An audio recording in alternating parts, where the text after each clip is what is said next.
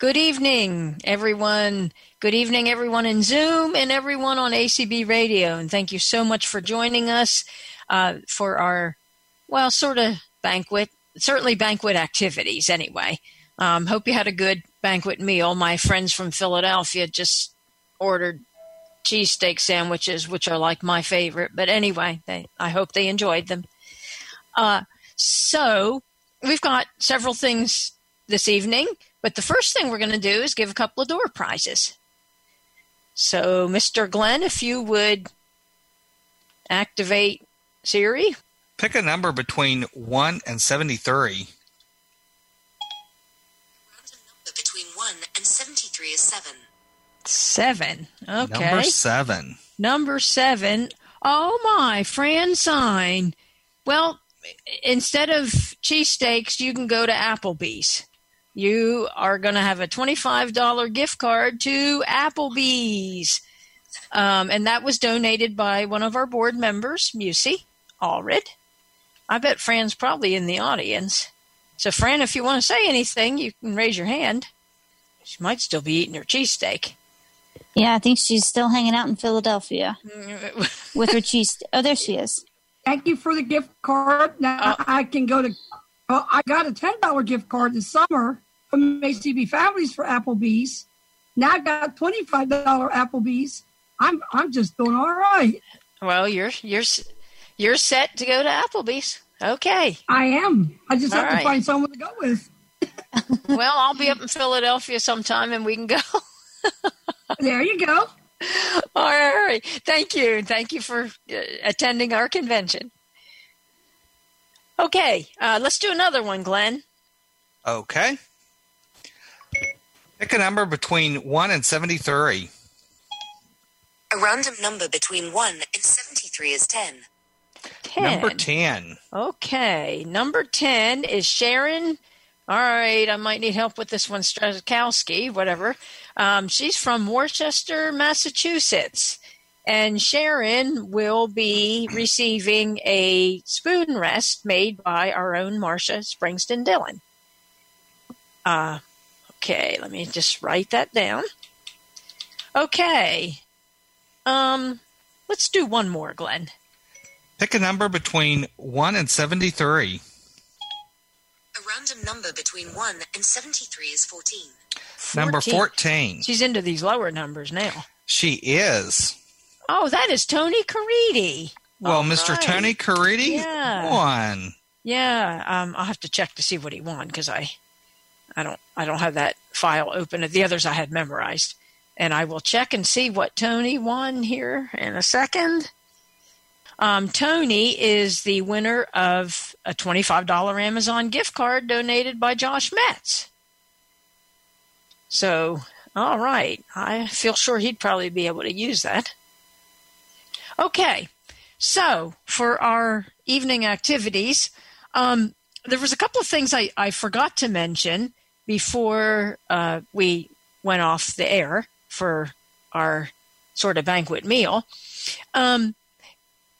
This year, the Mountain State Council once again had our usual West Virginia Walkers team, and we didn't do quite as well this year, but we actually ended up doing better than what I realized. I looked at the website yesterday, and we raised just about $1,500, which would mean Mountain State Council will get half of that. So we'll receive a check for almost $750. Just for informational purposes, a few years ago, we voted at one of our business meetings for whatever monies we raise from the walk, 20% of that will go into our Barbara Fierce Memorial Technology Fund. I'll talk about that in a minute. And then another 20% will go into our Anna Hunt Memorial Academic Scholarship Fund, and we'll talk about that here in a minute. And then the other 60% goes to our general fund. And so that's kind of an ongoing thing every year. So anyway, I mentioned the Barbara Fierce Technology Fund. Barbara Fierce, I did not know Barbara.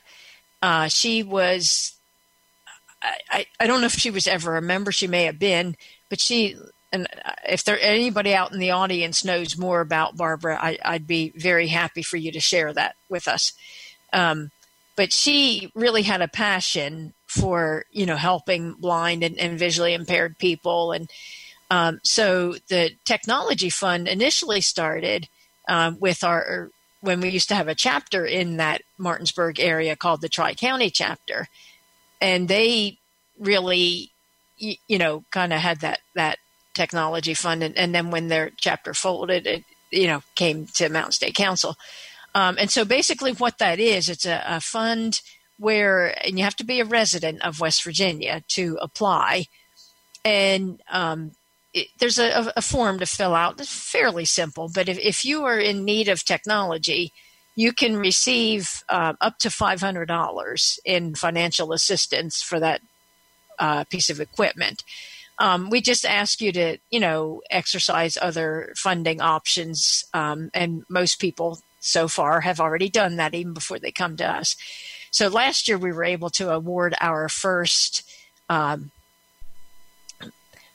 good. Brenda's going to help us. Katie, do you want to allow Brenda to talk? Absolutely. There we go. Anyway, while Brenda's getting unmuted, we were able to award that for the first time last year. A Marshall University student was in need of a laptop. And so we were able to award her $500, and she purchased her laptop. And it was very happy. Brenda, can you tell us something about Barbara or whatever?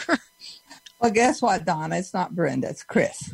Well, wait a minute. Why did it say Brenda? Because we're playing Scrabble. Oh. But we're listening to you, too. Okay. I wanted to tell you about Barbara. When we went through a period where we weren't organized doing anything, our chapter here in Martinsburg was created. Barbara was one of our really go-getters in the group. She was a diabetic nurse, had diabetes herself. When she passed, she left a bunch of her technology to our group. So that's how we started with the Barbara Fierce Technology link. And we gave away money while we were the only chapter for a long time. And then we passed it on to MSCB. So that's the history behind Barbara's award. Okay. Thank you, Chris. You're welcome. Or Brenda, or whoever. Let's take those other raised hands. Well, all right. So next we have. I think that's Teresa. 974. Yes, this is Teresa, and I definitely knew Barbara. Oh. She lived in Jefferson County a good chunk of the time I knew her. In fact, she didn't live too far from my parents' house at one time, and then she moved into town. And she and her husband were at my wedding. They came to my wedding in 1987. That was the last time I saw her alive. But she was always willing and helpful. I remember once I needed a tape recorder, to record lectures or study what had been, listen to what had been read to me. And she gladly, her husband drove over, and my mother and I met her, and she gladly loaned me a tape, player to listen to my books. Okay, cool. Thank you for sharing that, Teresa. Yeah. All right. Kathy.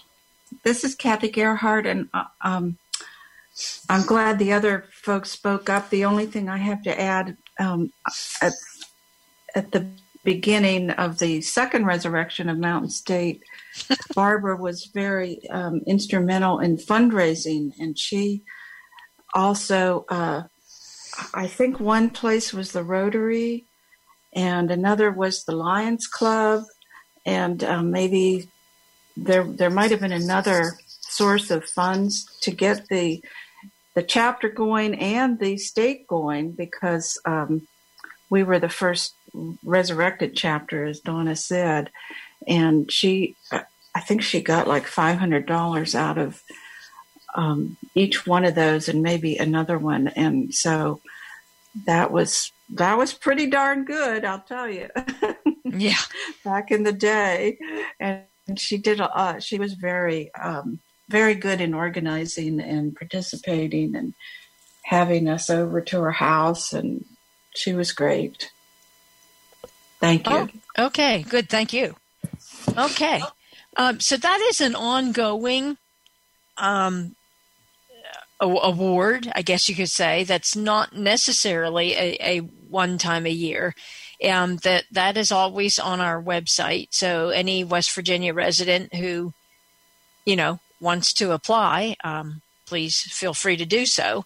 And it says on our application that, the award could be up to $500 as long as funds permit. So, there may be a time where that may not be $500, but right now we are.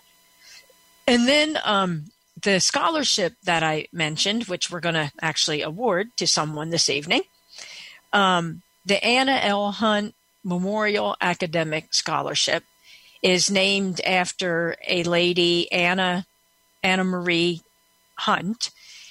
She actually was a West Virginia resident. She was a music teacher. Was it music or English? I can't remember. Chris might have to come and bail me out again.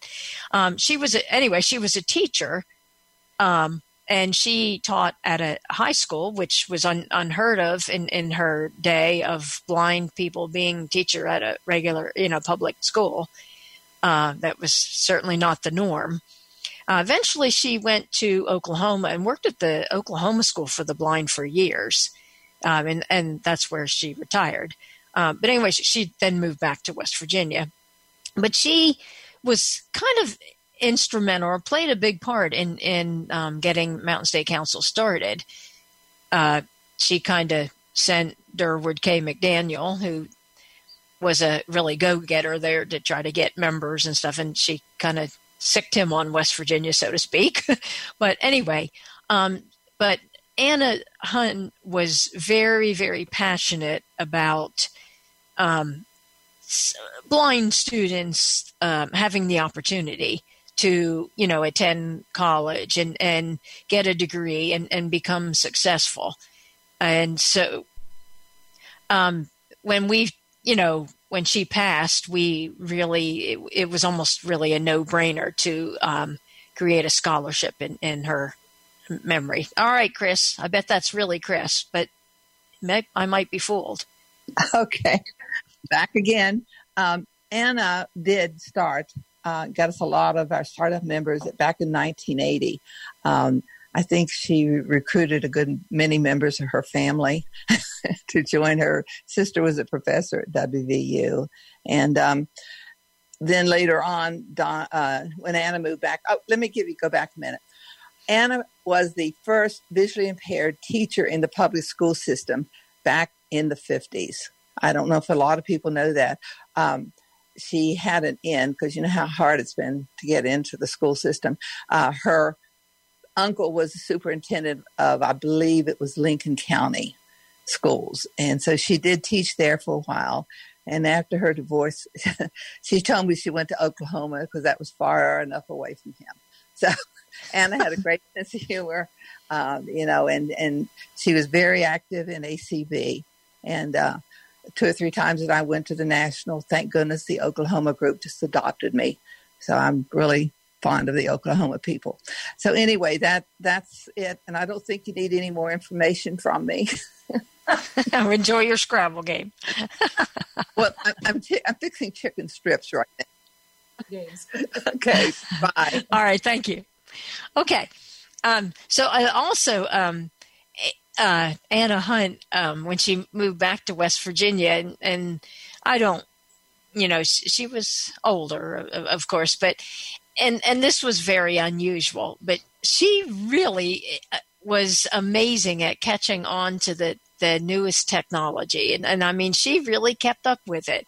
And, that's kind of unusual for, older people. I mean, let's just be honest. And especially, like nearly 20 years ago or whatever. And we all know how quickly technology changes. She was really an amazing lady.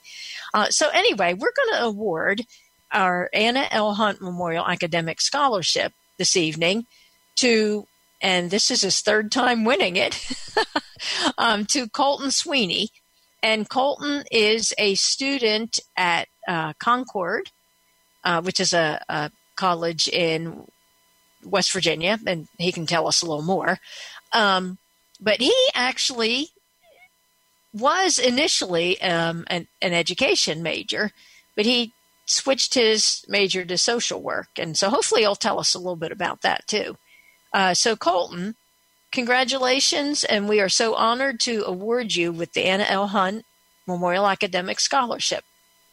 Well, thank you so much, Donna, for awarding me this scholarship. It truly does help out when it comes to needs such as tuition and purchasing textbooks and access codes for homework that they have you purchase these days. So it definitely is helpful. So as Donna said, my name is Colton Sweeney. So I am 20 years old, and I currently live in Crab Orchard, West Virginia. I attend Concord University, which is located in Athens, West Virginia. I do not live on the main campus. I actually commute to the Irma Bird Higher Education Center. A fun little fact of about Irma Bird, I don't know if we have any people that are tuned in from out of state or what have you, but a little tidbit is that Irma Bird was the wife of Robert C. Byrd, he was a United States Senator who was from West Virginia. And so they named the Higher Education Center complex, which is composed of, I believe, 4 buildings, I'd like to say, after her. And Robert C. Byrd actually has a road named after him. So I thought that was kind of cool and wanted to incorporate that. So originally I did major in elementary education, but I was doing well in my studies. But when it came to student observe in the classroom, I found out quickly that my visual impairment would make that difficult for me, because we have to do observations and it's hard to observe with low vision, so I would miss out on a lot of things. So I decided that I would switch to social work or social services, whatever you'd like to call it. And I truly feel like after switching, I have like this huge weight and burden that's been lifted off of me. I chose social work because I'm the kind of person that truly likes to help others, whether that be, with this degree, it'll be professionally, job-wise, but also in my day-to-day life, I try to help anyone and everyone that may need help. So I decided to major in social work, and I'm also currently minoring in criminology, and that goes hand in hand with some of the information that we are learning in this program. I've actually been partially accepted into the social work program, but I still need to take one more course, I believe, to get officially accepted. After I graduate, I plan on pursuing my education and getting my MSW, which is a Master's of Social Work. And with that degree, I plan to either become a counselor, like an adult counselor, or become a school social worker or a school counselor. And last year I know you like to hear about this, Donna, I did make the dean's list last semester, and I had my highest grade point average ever of a 3.66. Great.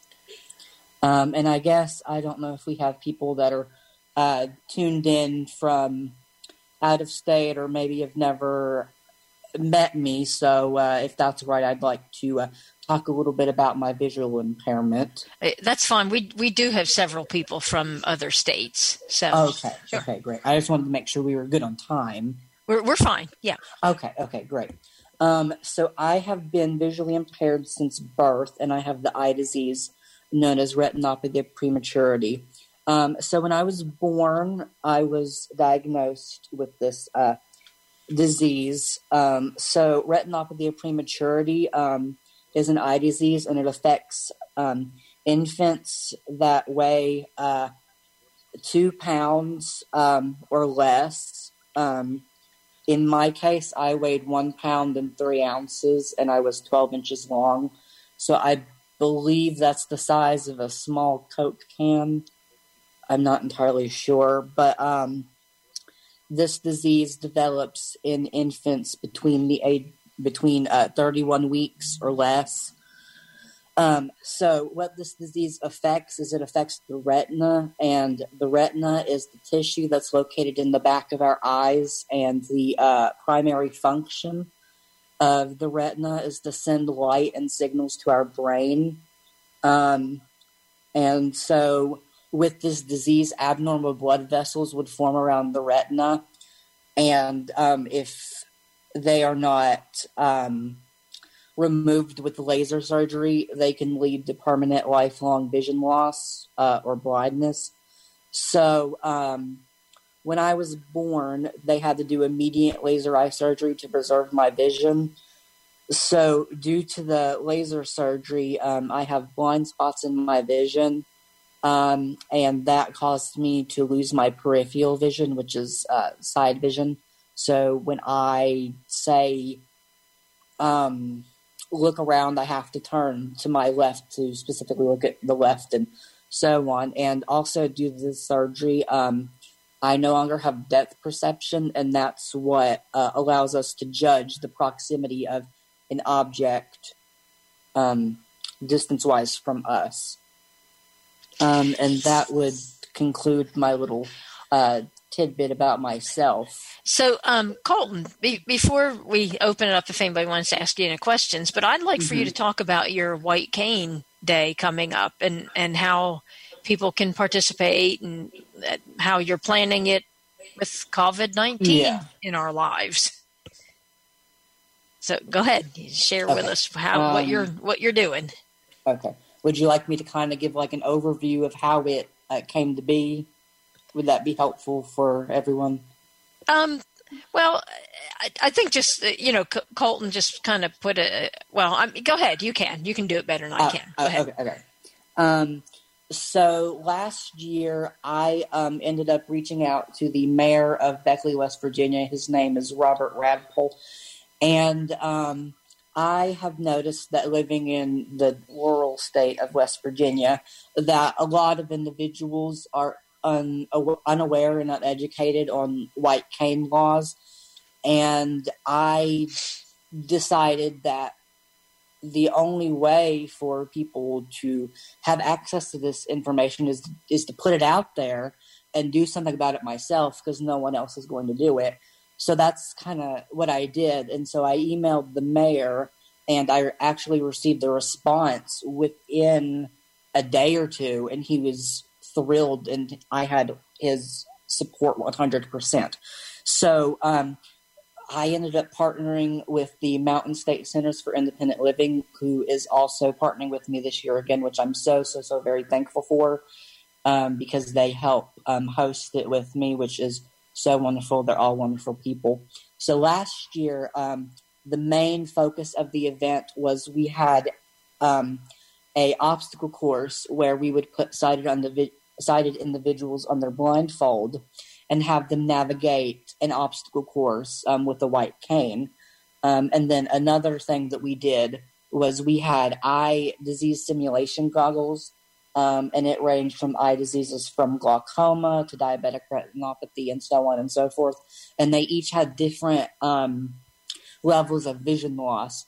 And also with that, there was one that displayed what it's like to have tunnel vision, and there was one that showed what it's like to have blind spots in your vision. And there was actually a lot more people than I ever thought would show up for the first go-around. And I had a lot of comments from individuals that came and participated saying that they learned a lot So I truly feel like I got my point across as to what I was trying to do. And I also appeared on the radio and news to help the event gain attention. And I feel like that truly helped. But this year, due to the coronavirus pandemic, we're having to do White Cane Awareness Day via Zoom.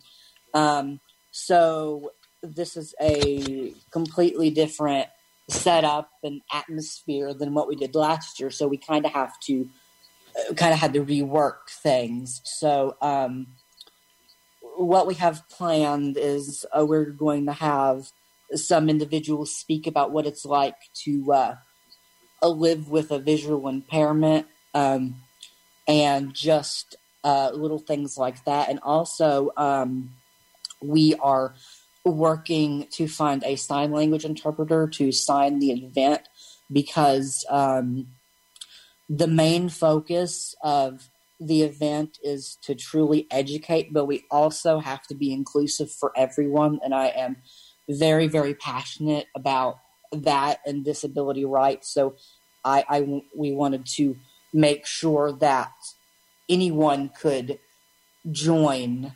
And it'll start at 11:30 on October 15th next month, and it ends at 1:30. And what we decided was that time frame would allow individuals to pop in on their lunch break and so forth. So if they can't stay for a while, they can just stay for a little bit and then leave. And so we're hoping that way we could get more people to come. The Zoom link, I believe, is going to be live next week, so I can get that to you when it comes out. And if anyone would like to receive the link, or if you have any questions about like things that I didn't touch on, you can email me, and my email is coletsweeny@gmail.com. COLETSWEENEY@gmail.com, or you could look me up on Facebook and send me a message via Messenger, or if you don't do email or Facebook, you could shoot me a text message, and I believe Donna has my number, so she could I do. get that out to you. Did that kind of cover? Okay. Maybe when you get the Zoom information, you can put it out on our members' email list also. Yeah. How do I go about doing that? Would I just contact you, or? Well, you can, but you should be able to send to that list. I can send you the actual email address. And oh, okay. That's not a one-way list. Everybody can send a message to that list. I'm not the only one that can. Everybody can. So, yeah. Okay. That's great. So I would say, since Claire Stanley is here, that I'm sure she's pretty proud of you, Colton, as we are, for your advocacy efforts in Beckley. That's a lot of what it is. So, do we have any questions for Colton? Or comment? Again, if you have a question or comment, raise your hand, and that is *9 on the phone. Alt Y on the PC, Option Y on the Mac, and if you're using an iDevice, there's a raise hand button. And we have Agnes here. Hi, Colton. I just want to congratulate you on winning this award and all of your achievements. And I think you did a great advocacy job, and I wish you lots of luck with all of your future endeavors. Well, thank you so much. I truly appreciate that, and that really means a lot to me. Okay, anybody else? Yes. All right, Teresa. You should be unmuted. Okay, I want to... First, Katie, I'm trying to play with this Mac.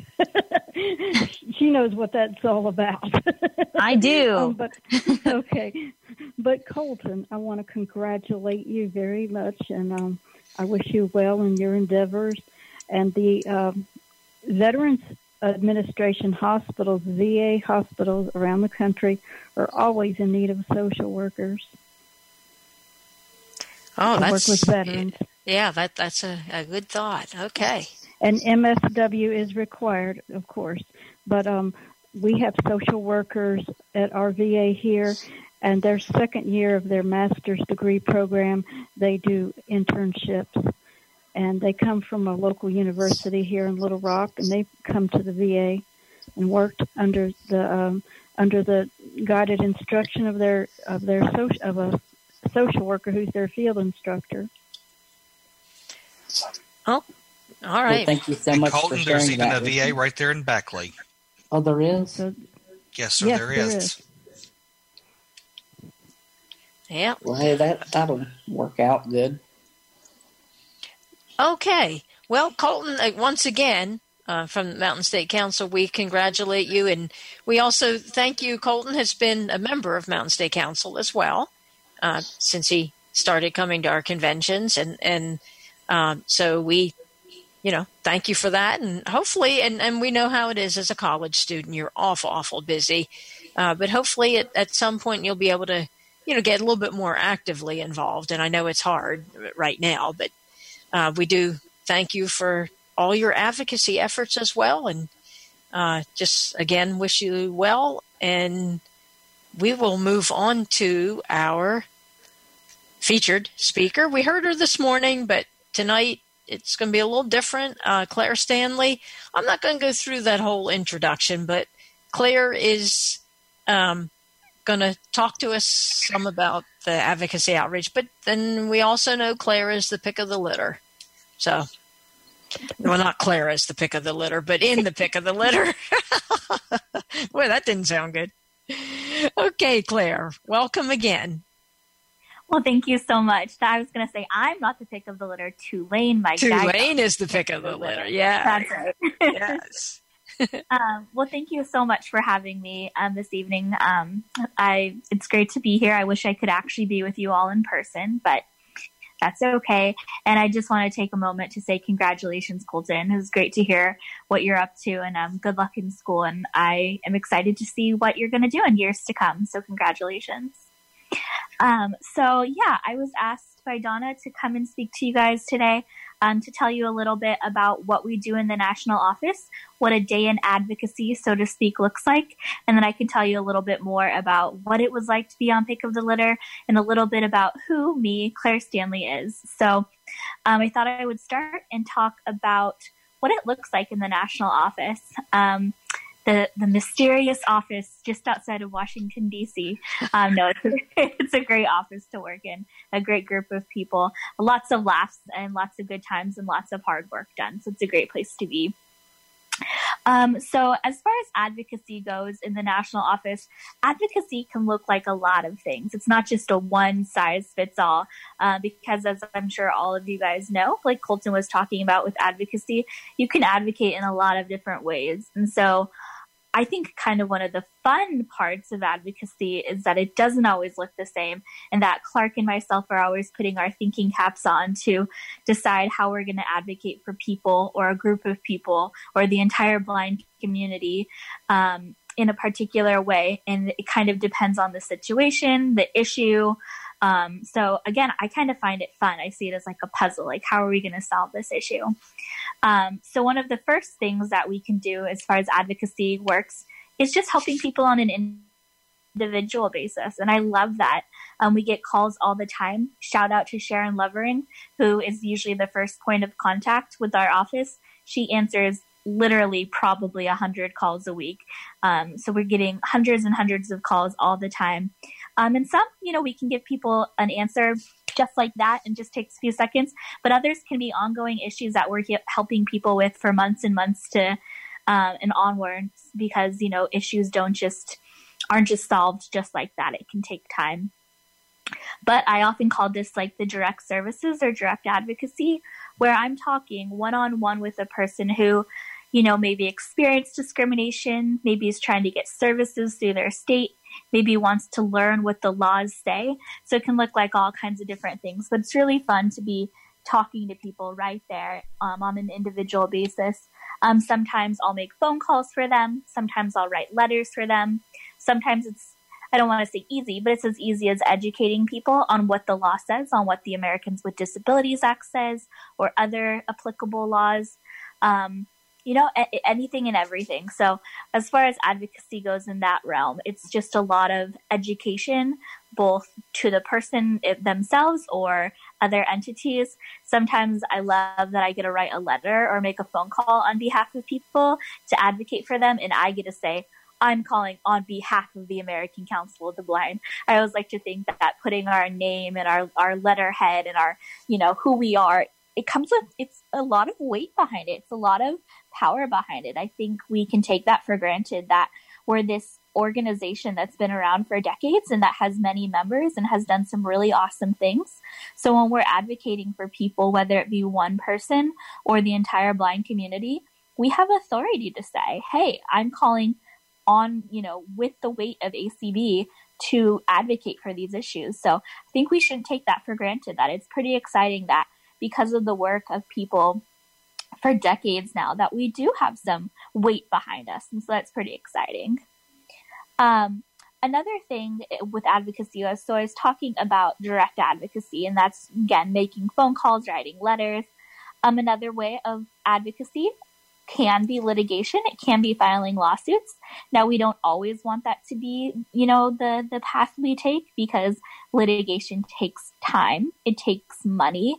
Sometimes it can be seen as a little, people use the word litigious negatively, that, you don't want to file a lawsuit because it can be a negative thing. So it's not always our go-to, but ACB has done some awesome litigation in the past to make a big difference. Just yesterday, on the 18th, one of the attorneys that ACB has been working with for almost 20 years now, Jeff Levitke, he spoke to an appellate court in front of 3 just nominal. So yeah, if you're ever in DC, check out the Kennedy Center. And if you're not able to go on the audio description night, if you let them know in advance. The initial case back in 2008, but now the Treasury has been dragging it on for years and years and years. But that's a perfect example of where litigation has been a powerful tool for us in our tool belt. And so, again, we don't always want lawsuits to be our go-to, because we want to work, in a good manner, to be cordial and that kind of thing with groups, but there is definitely a time and place. And so I really enjoyed working with some of the attorneys that we have the opportunity to work with through ACB. Matt Handley is probably a name that some of you recognize. He used to work at the Washington Lawyers Committee and has since left and opened up his own law firm doing civil rights advocacy work. So we work with Matt very closely. We also continue to work with the Washington Lawyers Committee, and excitingly, they were the firm that helped right there in your own state of West Virginia when we worked on the matter about absentee voting. So they were actually the attorneys who helped get the legislation passed in your state to have accessible absentee voting. So we still work with the Washington Lawyers Committee as well. So that's another great example of some attorneys we work with. So we have some really great relationships with attorneys that we continue to work with. So that is another quiver in our tool belt, or however the phrase goes, of advocacy. Then, as I just kind of implied with your own West Virginia situation, legislation can be an advocacy tool that we continue to use. And it was exciting when we first reached out to the Secretary of State's office in your home state of West Virginia. We didn't know if we would have to sue to bring about accessible absentee balloting. We started out cordial, as we always do. We wrote a really friendly letter, and, we said, let's work together, which is always the way we like to start. But we got some pushback initially, and we were really thinking we might have to file a formal lawsuit, which we've had to do in other states.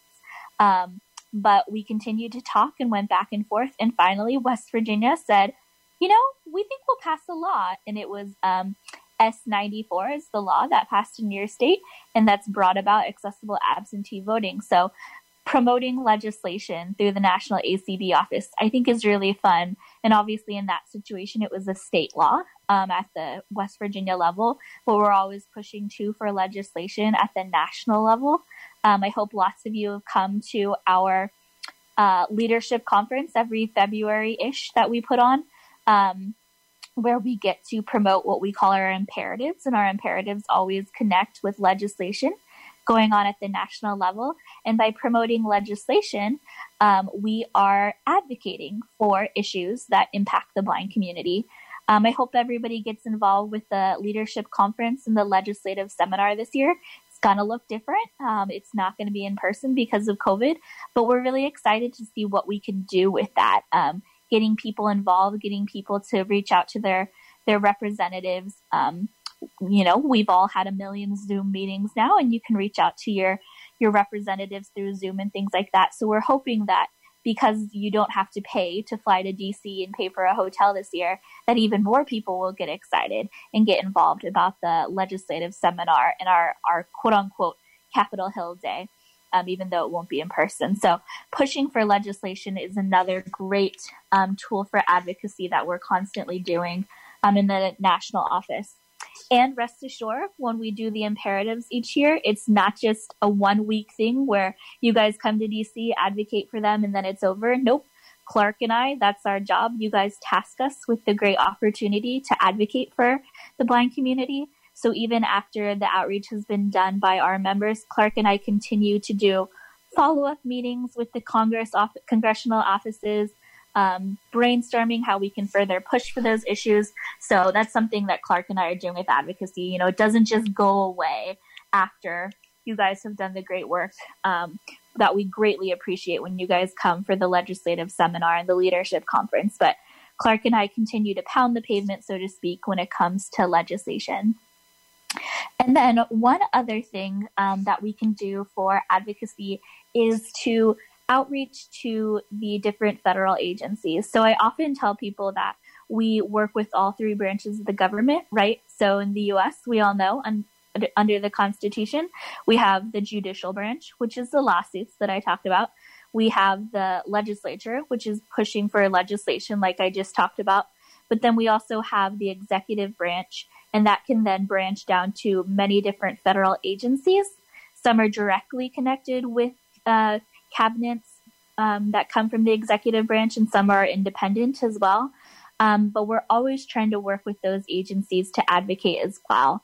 And so, for instance, when we've been working on the diabetes issue that I talked about earlier today, one of our thoughts was maybe we can reach out to Health and Human Services with the Center for Medicaid and Medicare Services, CMS. Maybe we can work with CMS to try to find ways to bring about accessible, durable medical equipment.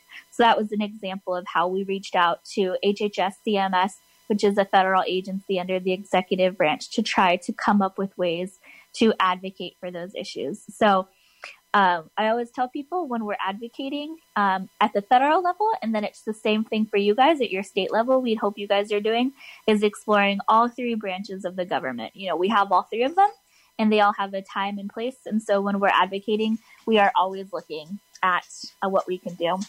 So that's kind of a brief little overview of what advocacy looks like in the national office. So again, starting at the direct advocacy level for individuals, working our way all the way up to the entire blind community. And I also should say, I want to make sure this is clear, when we decide to work on issues that are at a national level, we, of course, are keeping our eye out for issues that are pertinent. But the way we find out about issues that we should deal with is by hearing from you guys. Of course, there are a few of us in the national office who are blind. And so we have our own life experiences and can come and say, hey, this isn't okay. It needs to be advocated for. But you guys are in a state that we don't live in. So you guys see things and hear things that we don't know about, and so on and so forth with the whole, national landscape. So the way we learn about what we need to be advocating for comes from you guys. So please, give us a call, write on Facebook, send us an email. We want to know what issues we should be advocating for. And that's often how we do. We start to get emails from people, and we're hearing the same things over and over again, and we say, ooh, we see a pattern or practice, and that's why we know it's something we need to advocate for. So that's kind of how we start to understand what we need to be working for, either through the legislature or through litigation or whatever it might be. So don't stay quiet. Let us know what we need to be working on.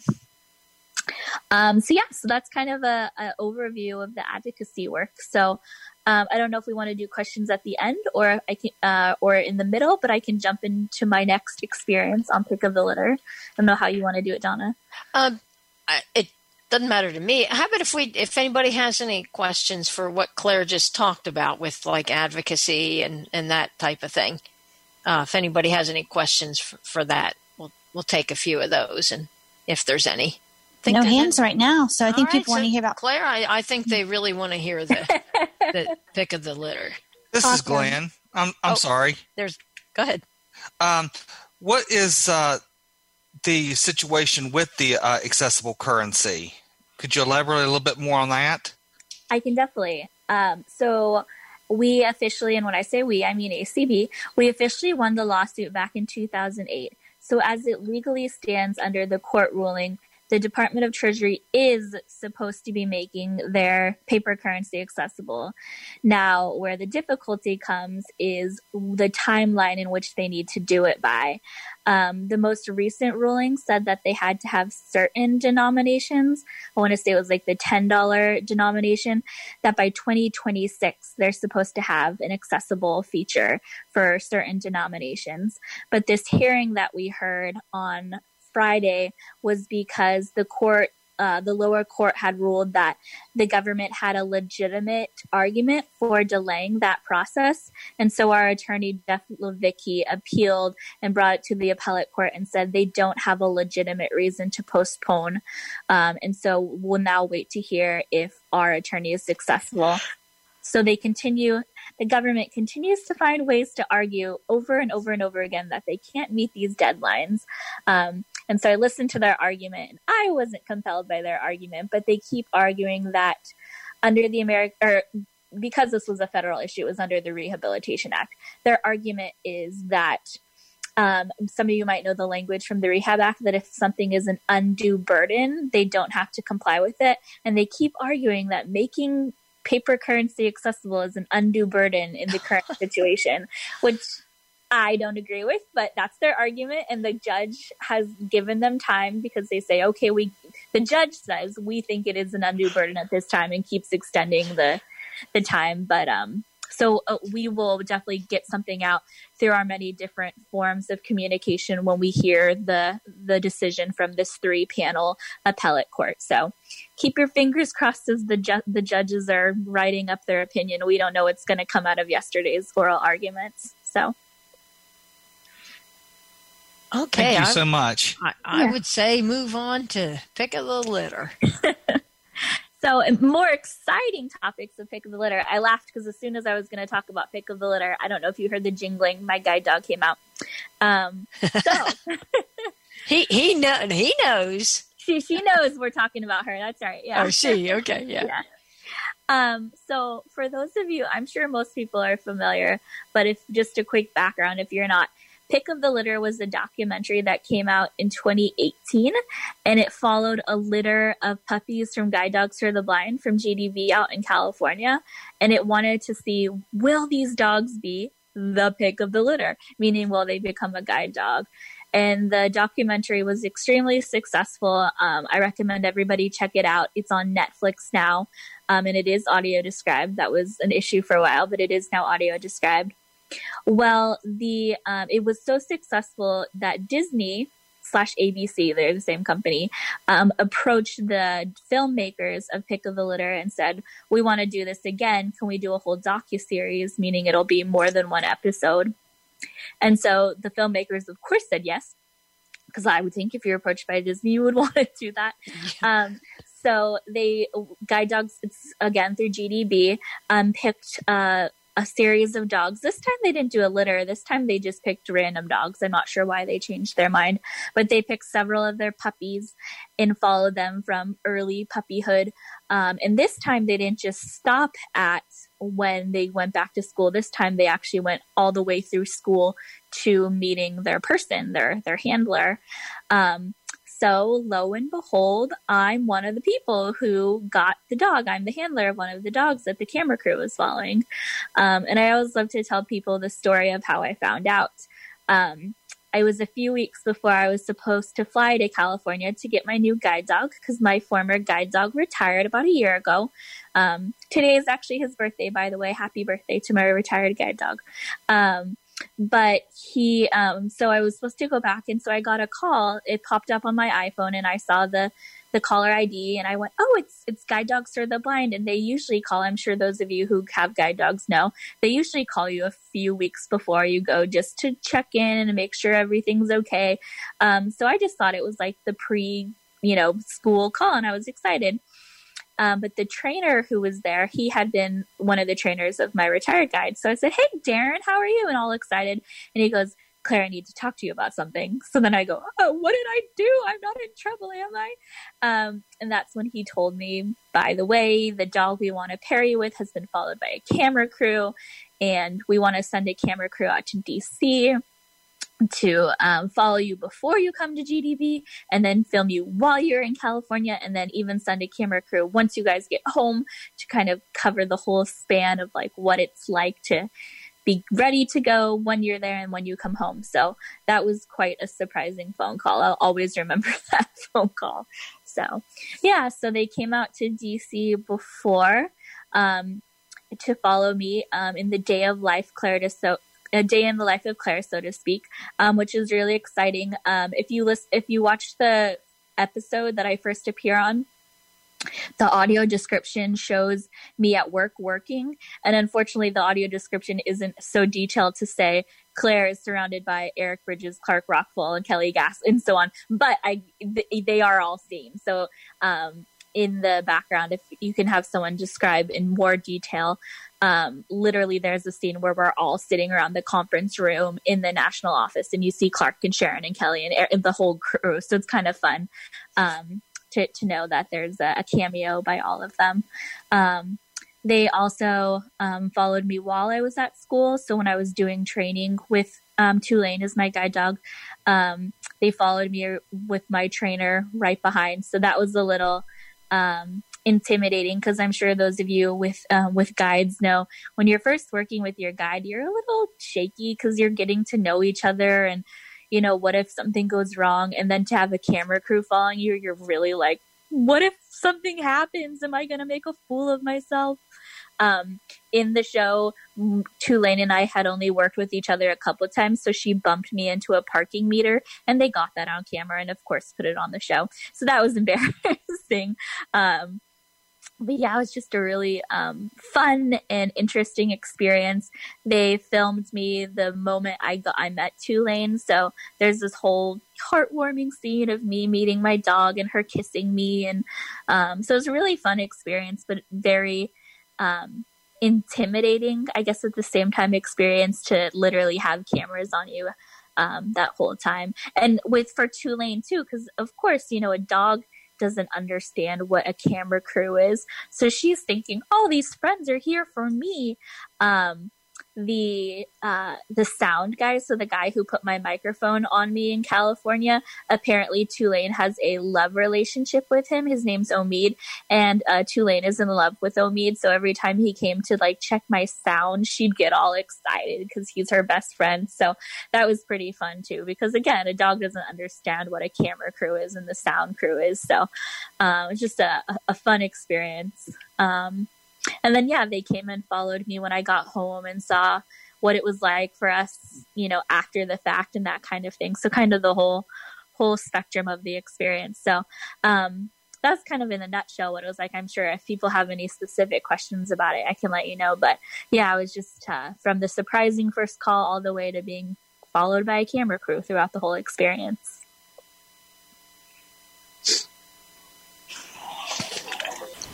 Are there any questions or comments? Or oh, there we go. Yes, we have a hand here. So, Agnes. I just wanted to say I think that it was good that they showed Tulane and, her bumping you into something. I can understand why it would be embarrassing, because I've had guide dogs, and you don't always like people to see those things because some people make a big deal of them. But at the same time, I think it was good for the public to see that, because the public has the impression, that these dogs are letter perfect, and then when we come home with them, they're letter perfect, and they do anything wrong, that's a bad dog, and some people think you should just send them back. No, that's a really good point. And I think guide dogs did a really great job of demonstrating that. Even a step before that, they followed these dogs from, when they were puppies all the way through to see if they could become a guide dog. And they showed them their flaws. They showed that they were real dogs and that not all of them make it. And even the ones that do make it, have their days and their moments. So I completely agree. They do a real good job of making it real. And yeah, these aren't even though Tulane thinks she's an angel, that these aren't angel dogs with little halos, and they're perfect. So. Andrea. Hi, Claire. How many hours of finished film was there? Did they produce? Do you mean how many hours did they actually film, or how long was the docuseries? Well, the docuseries was my first question, but actually the filming part too, because I'm sure they edited. Exactly. Yeah. That's why I asked, because the docuseries is 6 episodes, each a half hour. So what, that would be 3 hours. So it's only 3 full hours of viewing, but they recorded so many more. I can't imagine what it's like to be the filmmakers who have to sit in front and edit and cut and cut and cut. Because, for instance, just the day that they came and filmed me in Tulane after we got back from training, they probably got to my home at 9 a.m, and we probably did recording off and on till 4 p.m. So that's almost a full work day.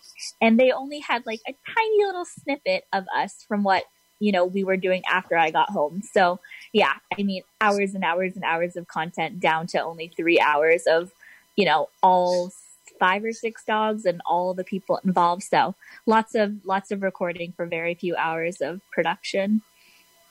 Okay, thank you. This is Glenn. Go ahead, Glenn. Okay. Katie, I just wanted to tell you, I think I said this earlier, but how impressed I was that you represented ACB and the blindness community so well on that show. That was Claire, not Katie. Oh, I'm sorry. I was talking. Yes. It's fine. Claire. Thank goodness I wasn't on camera, but anyway. I know. Claire. And I was seeing Katie's name. Jaws was speaking Katie, and I was talking to Claire. So there's what I said about Tony. Too many things in your ear. Right. But anyway, Claire, you did a wonderful job representing the blind community and ACB, and I thank you so much for representing us in such a professional way. And I think you do wonderful work. And also, I did have one question. Did you keep in contact with any of your classmates from the Guide Dog School? I do. That's a fun question. So I stay in touch with almost all of them to different extents. We have a text group that all of us are on. So, from time to time, we'll all text each other and say, hey, how's it going? But as far as the people who you guys all meet when you watch the show, only because, obviously the classes are small and only so many of us were in class together. So the woman, Eva, who gets Paco, if you guys remember Paco and Eva, she and I were in the same class. So I spent the whole 2 weeks in class with her and got to know her. And actually, where she's from in Southern California is pretty close to where I grew up. So that was kind of fun that we were from the same area. So I stay in touch with Eva and hear about Paco. And then it is the strangest, funniest small world. The young lady, the college student, Kendall, who unfortunately had to give the dog back. Sorry, spoiler alert, if you haven't watched the show. She she lived in California before she moved to Texas when she was a really, really young lady. We had the same TVI, me, many, many years before her, but we had the same TVI. And so I actually tutored her and her twin sister in Braille when they were in like first grade and I was in high school. So we were texting one day and she said, Claire, this is the strangest thing. GDB just told me that I'm going to be followed by a camera crew. And I think literally my text back to her was something like, shut up. Me too. So just a funny small world because I knew her in advance of the show. And so we still talk. And then, of course, Olivia, the girl who does eventually get the other dog, who, by the way, Tartan is Tulane's sister. So we have sister dogs. She and I have become friends over Facebook as well. So we keep in touch over Facebook. So it's fun that I do have connections with the other members of the show. All right. Conrad. Hi, Claire. This is Conrad. So I'm on my second guide dog, and my question out of curiosity is, through all those hours of filming, any major or interesting mistakes that maybe were not in the show that the cameras caught? Ooh, that's a good question. I can't think of any major mistakes, but again, just the dogs, again, they don't understand what a camera crew is. So for instance, we did a scene right in front of the Capitol. So I'm sure it was a beautiful shot. It'd be fun to have someone describe the visuals of it, where I was walking in front of the reflecting pool by the Washington Monument and the Capitol is in the background. And so this camera is trying to follow us, and it's, this beautiful scene, and Tulane just keeps looking at the camera. And so it's like, Tulane, just look ahead, straight ahead. Don't look at the camera. But how do you explain that to a dog, So those kinds of things. I just had another one and it left. Oh, the other funny one, it wasn't a mistake, but the first time they filmed me before I went to GDB, they did a scene with me with my now retired guide dog, Kodiak. And Kodiak is a big black Labrador. And when they came, it was like May in Washington, D.C. So it was like ridiculously hot outside and super humid. And he was an older dog, so he was about to retire. And he's all black. And they kept making us film this scene walking down the road in front of my apartment building, back and forth and back and forth. So this poor older black lab, his tongue is like sticking out and he's slowing down. Aww. And you could tell he was like, Mom, I already guided you this way. Why do you need me to guide you back the other way? So I'm kind of curious what the look on his face is in the final cut of like, why am I doing this again? So, yeah. We don't have any more hands at this time. So, Claire, do you have anything else to share with us? Well, I can just share if you guys are interested. I know Donna also asked me to just tell you guys a little bit about myself and some of my hobbies. So if you want to hear about me, I can tell you about me. Sure. So I grew up in Southern California. So I am a Californian at heart. Moved to Northern California for college, but then ended back in Southern California for law school, about 20 minutes from my hometown, which I swore I would never do. And then I did. I have an identical twin sister. Her name is Kate. She is not blind, but we had a couple funny incidences in high school where people walked up to her and said, I thought you were blind. What happened? Oh, my. Yeah, pretty entertaining. A couple of fun facts about myself. My favorite hobby, I'm really into arts and crafts. So you name the project, I have probably done it. Some jewelry making, knitting, card making, all kinds of things. I got to hear before I spoke this morning a little bit from Marcia about throwing pottery. And now I have the inkling to want to go out and learn how to throw pottery. So you name the arts and crafts project, I've probably done it before. I really enjoy that. I'm also an extrovert, so I love meeting new people and hanging out with friends and staying in touch with people. My mom always teases me that every time I come home to visit, I have a hangout with, every friend from high school and college and church. And, there's no person I don't stay in touch with. So I'm a true extrovert. So if we ever meet at convention or anything, you will become a lifelong friend. I love to stay in touch with people. So I'm a huge dog lover. I'm sure that it comes across, obviously, from my involvement in Pick of the Litter, but I always wanted a guide dog from as young as I can remember. And my mom always said, as soon as you turn 18 and you go away to school, you can get a dog. So as soon as I started college, I put my application in. And when I remember getting accepted the first time to GDV, I was ecstatic. So, yeah.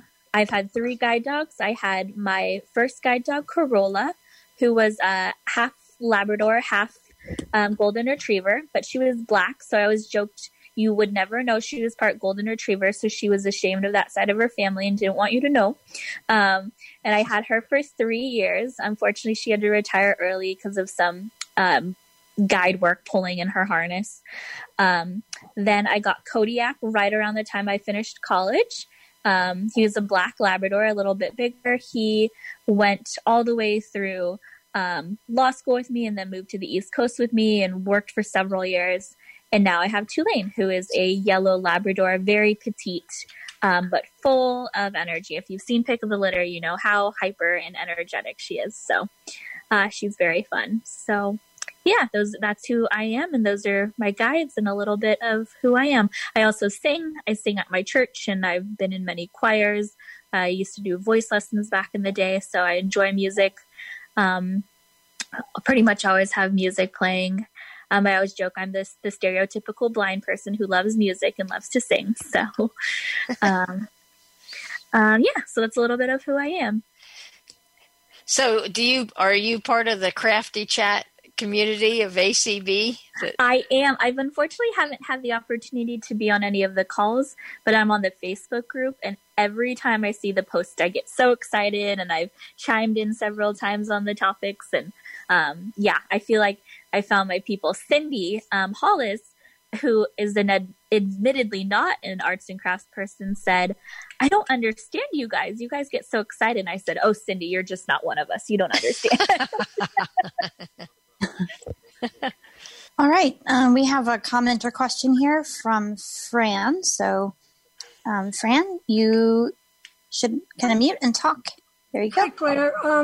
I don't have access to Netflix. Is there another way I can get a hold of that docuseries, The Pick of the Litter? Yeah, so let me specify. So if you want to watch the original 1-part documentary, that one is on Netflix, or you can also purchase it on iTunes. So you can go on iTunes and rent it. You can even buy the DVD of that now too. I know Guide Dogs through their gift shop sells that. And you might be able to find it elsewhere on like Amazon. But that is the original 1-part documentary. The new series that I was on was produced by Disney. And so the only way I know to watch it is through Disney Plus, which is it's similar to Netflix, but it's all Disney. But because it's a Disney product, I'm pretty sure Disney Plus is the only way to watch it. Bummer. Yeah. Okay, thank you. Yeah. All right. Next we have Agnes. So yes, for the first documentary, Pick of the Litter, you can check with your public library. Some libraries do get these movies, but also if you go to blindmicemegamall.com, they have a movie vault, and they have it in their movie vault. You have to register and sign in to be part of their site, and they also sell products. But and what they do on their site is they only show you give you the audio, and all of their movies that they have up there, they have the audio and the audio description, and that's where I know that one is available. Thank you. I know I've had people ask many times about the docuseries and are frustrated that it's only on Disney Plus. If enough people complain, maybe we can get it changed, but it is still somewhat new. Disney Plus just started at the end of 2019 and the docuseries came out around the same time.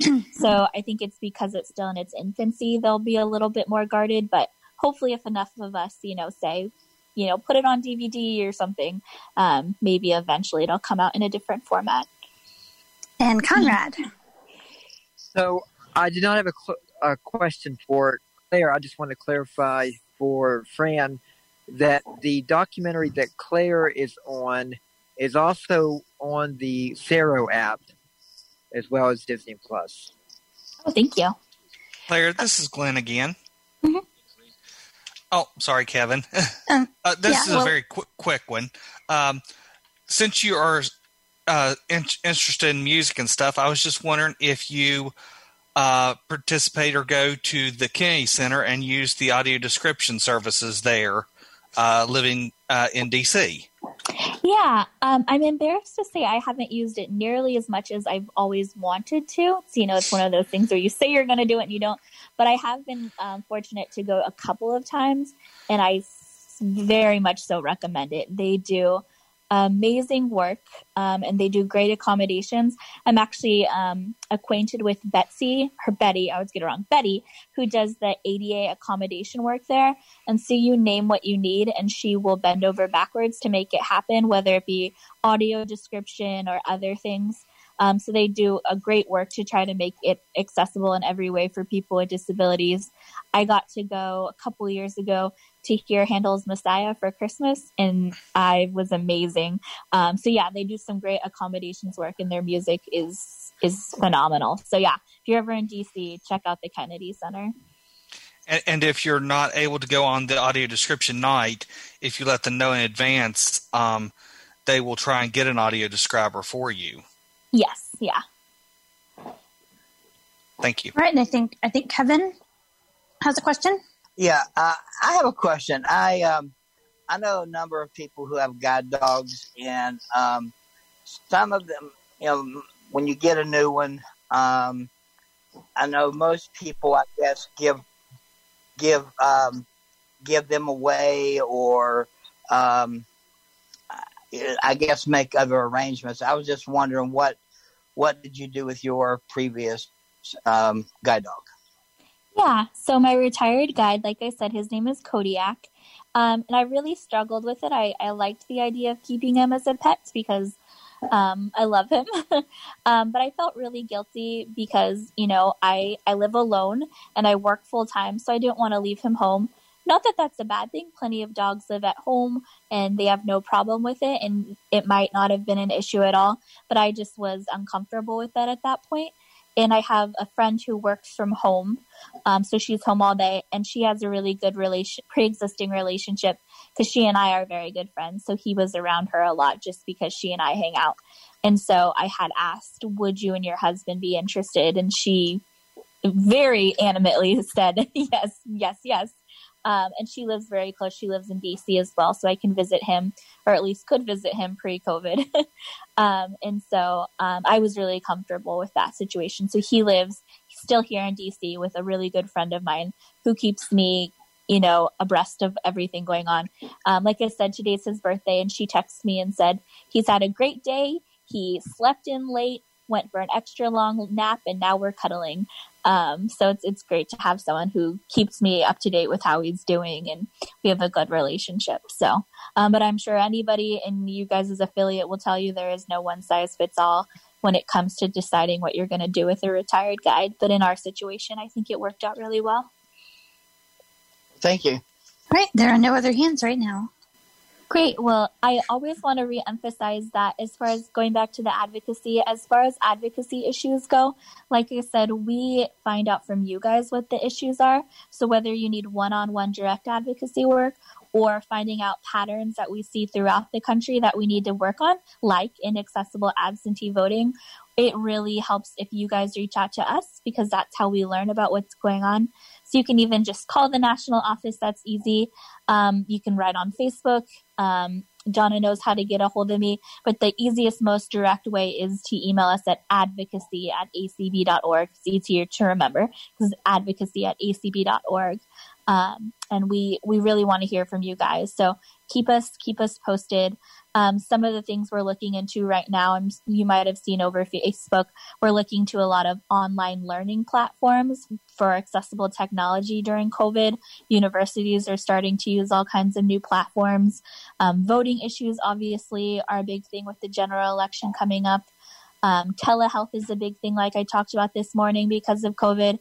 But again, we don't live in West Virginia. We're not in your shoes. So if you have advocacy issues, please reach out to us and let us know, because we want to learn from you guys.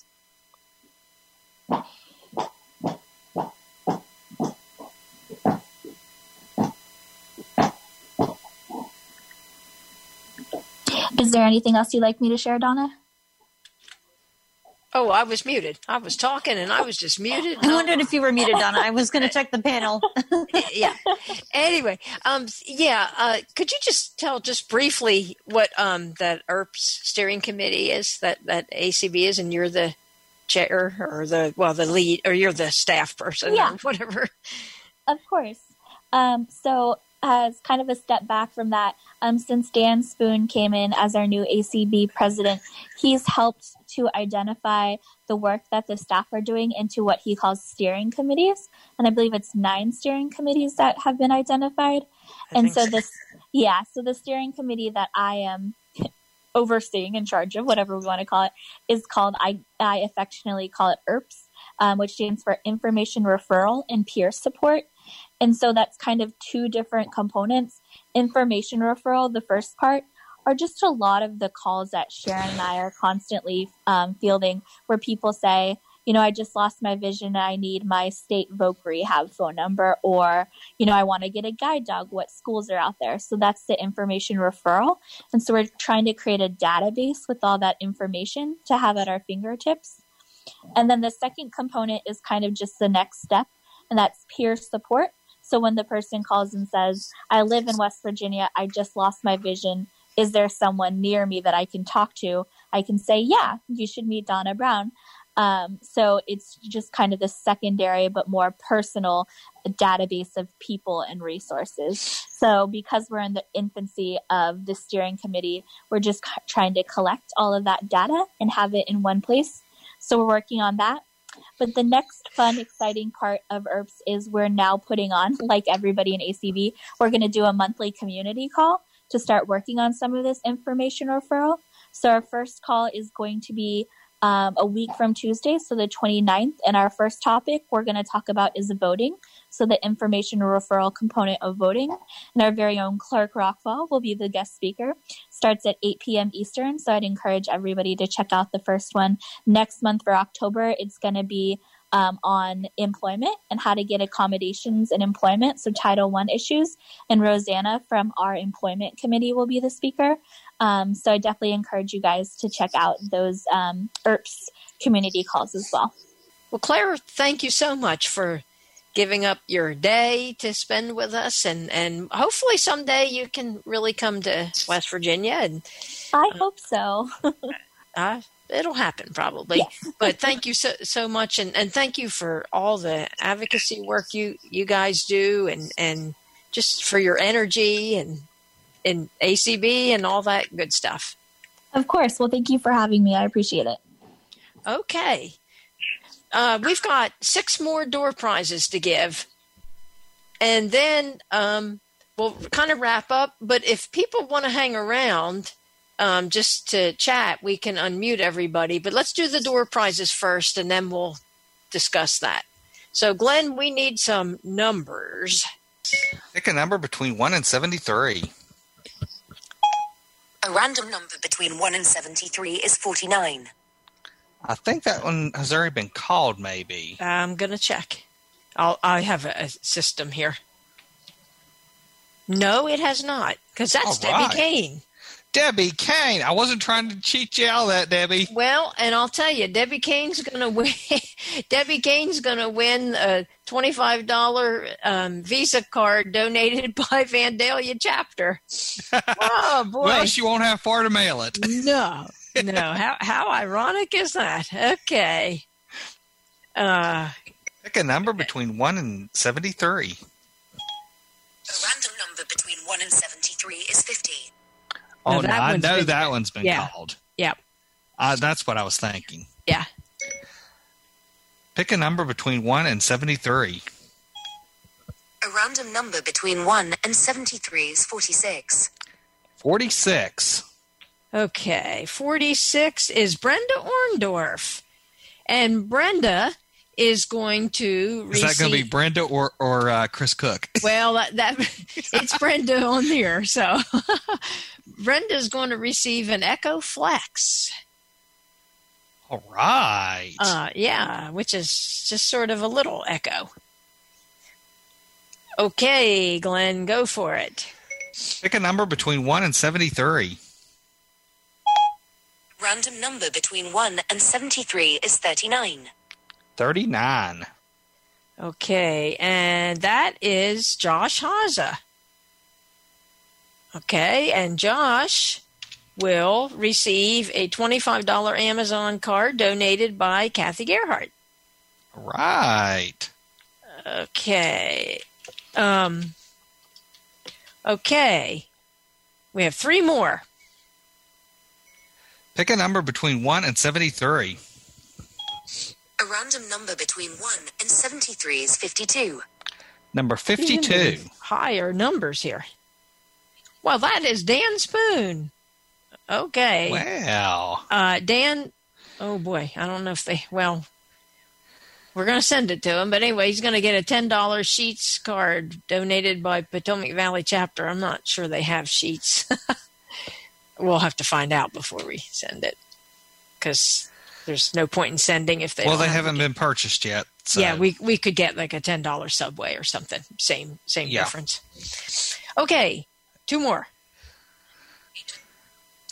Pick a number between 1 and 73. A random number between 1 and 73 is 65. 65. 65 is Tabitha Brecky, who is a former West Virginia native and now lives in Auburn, Alabama. And Tabitha is going to win a $15 McDonald's gift card. All right. Okay. 1 more. All right. Pick a number between 1 and 73. A random number between 1 and 73 is 6. Number 6. Yeah. That is Agnes, who has been at every session. And She Agnes has. is from Greeley, Colorado. And she's going to win a $15 Amazon gift card donated by Carol McGee. Congratulations, Agnes. Oh, well, thank you very much. This Amazon card will definitely come in handy. I'm sure it will. And we thank you for attending our Oh, you're welcome. And I've had a great time. I made some special plans for this, made sure I had enough special food I wanted. And I told various friends of mine that like to call me a lot or sometimes on the weekends, I'm going to be busy, and explained why. So I've just had a fun time today. Thank you. Great. Okay. Okay. Well, I really want to thank everyone who attended. I forgot to thank Desiree as our streamer this evening, and Katie once again is our Zoom host, and we certainly thank them. And again, we thank the people from ACB Radio, but I also want to take the opportunity to thank the convention committee. This was a team effort. It was not a one-man show. And I will say, I want to thank the board of Mountain State Council and the convention committee because, just to be honest, some people were really hesitant about having any kind of convention. And I said, we can do this. We can do a Zoom. And they went along with it and supported it and helped out. And here we are. And I do want to thank them for just being willing to take that step of uncertainty in some cases, and it all came together, and I just really thank everyone.